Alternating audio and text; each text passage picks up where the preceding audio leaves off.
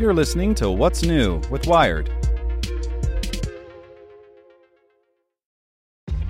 This episode is brought to you by ShipStation.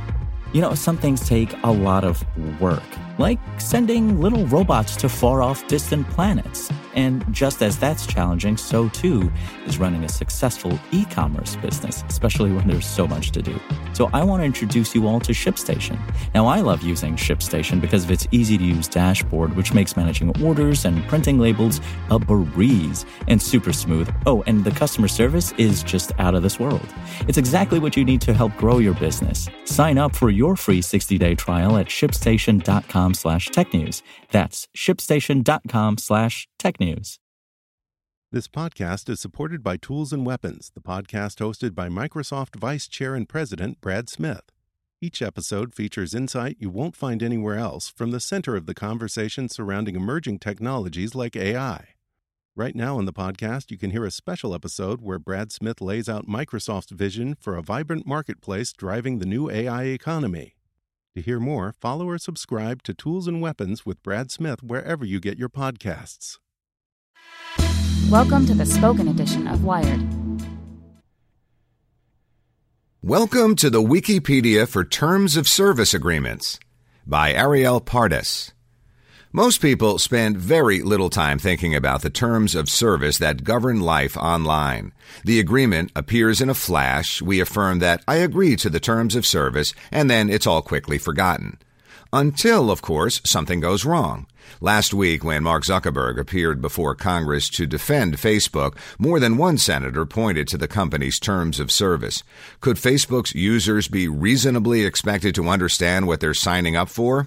I would imagine probably most people do not read the whole thing, Zuckerberg responded, but everyone has the opportunity to and consents to it.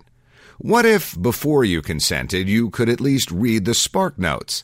That's the goal of 2SDR, short for Terms of Service Didn't Read, a website that turns lengthy terms of service agreements into bulleted summaries and then rates those terms from Class A, very good, to Class F, very bad.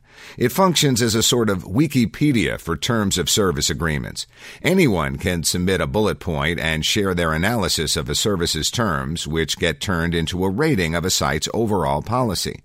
The site, which has existed since 2012 but is relaunching next month on a new platform, hopes to create a broad network of shared knowledge.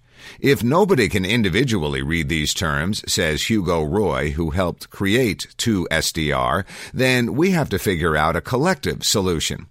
The idea for 2SDR came about in 2011. Roy, then a law student, had been hanging around the Berlin hacker scene when he met Michel de Jong, a programmer, and Jean-Christophe Borchardt, a designer. The three shared an interest in digital rights activism and marveled one day about how easy it was for websites to change their terms of service without notifying users. What's more, it was near impossible to make sense of how those changes would affect you as a user or make informed decisions about using certain sites. For years, the European Union had issued grades to commercial appliances to make it easier for consumers to understand what machines were most energy efficient. You don't have to know about how electricity works or how a washing machine works. You just have a rating which will tell you this is good, this is bad, says Roy. What if they created a similar system for services on the Internet? The trio brought the idea to Chaos Communications Camp, a quasi-Burning Man for hackers in the German countryside. The festival gave them the opportunity to hash out what a site like 2SDR might look like and how it would translate dense terms of service into useful bits of information. Borchardt, the designer, took inspiration from the EU's energy label and created a color-coded scale to show which services had the most and least user-friendly terms. But unlike the EU system, 2SDR wouldn't have a dedicated agency to issue grades. Instead, they'd let the group decide.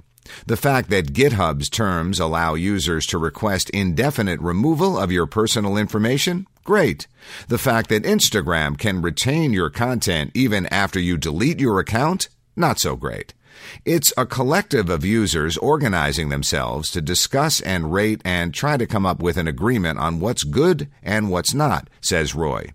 The idea went over well, and after Chaos Communication Camp, the trio decided to turn the idea into reality. Zhang and Borchardt were both working full-time on other projects, but Roy had taken the year off from law school for an 8-month internship, which left him 4 months of free time to work on 2SDR. While Zhang and Borchardt created a prototype of the site, Roy started in on legal analysis. He also formed a Google group where people could submit summarized terms of services that Roy would enter into a database. One day, Roy brought up the project at Hack and Tell, a weekly event in a Berlin cafe for hackers to share what they'd been working on. He hadn't planned to announce the project officially. It was still mostly an idea. But the next day, he got a call from a German journalist who wanted to write about 2SDR. The press attention led to a jolt of public interest. People started emailing Roy, Borchardt, and Zhang, asking how they could get involved. For me, I just wanted to see what we could come up with and show how it could be done, says Roy. And then, because of all this interest, we were like, whoa, how do we make this more stable? It was a question the trio wasn't prepared to answer. Roy was running out of time before he had to return to law school. With Borchardt and Zhang both working full-time, the Google group quickly became unmanageable. The submissions began to pile up, and 2SDR began to languish. By 2016, 2SDR was barely even a side project for Roy, who'd moved on to a career as a lawyer. Then he met a software developer named Chris Talib at a party in Paris. Talib considered himself something of an internet optimist, interested in projects that improved the web. So when Roy told him that no one had continued developing 2SDR, it didn't take long to convince him to take up the mantle. In his spare time, Talib has worked to create a more functional version of 2SDR. The biggest problem? There was no easy way to contribute to the site. If 2SDR was going to look like Wikipedia, it needed the equivalent of a software tool like Wikimedia. We didn't have software to make it easy to contribute, says Roy. So Talib, along with programmer Madeline O'Leary, developed a platform called Phoenix, which makes it easy to submit and search information in the 2SDR database. In the new platform, you can quickly enter the service, the summary, the analysis, and the rating, along with a link to the original language in the Terms of Service agreement. Talib says he plans to introduce the platform to 2SDR next month, around the same time that the General Data Protection Regulation, a new standard for consumer data protections, goes into effect across the European Union. If you ask Talib, the refresh marks the second age for 2SDR.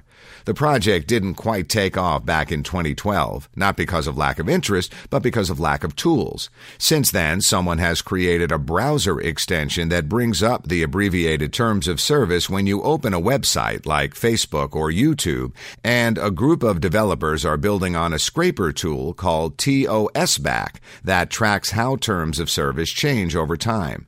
With Talib and O'Leary working in Phoenix to streamline submissions, they hope 2SDR can grow into something bigger.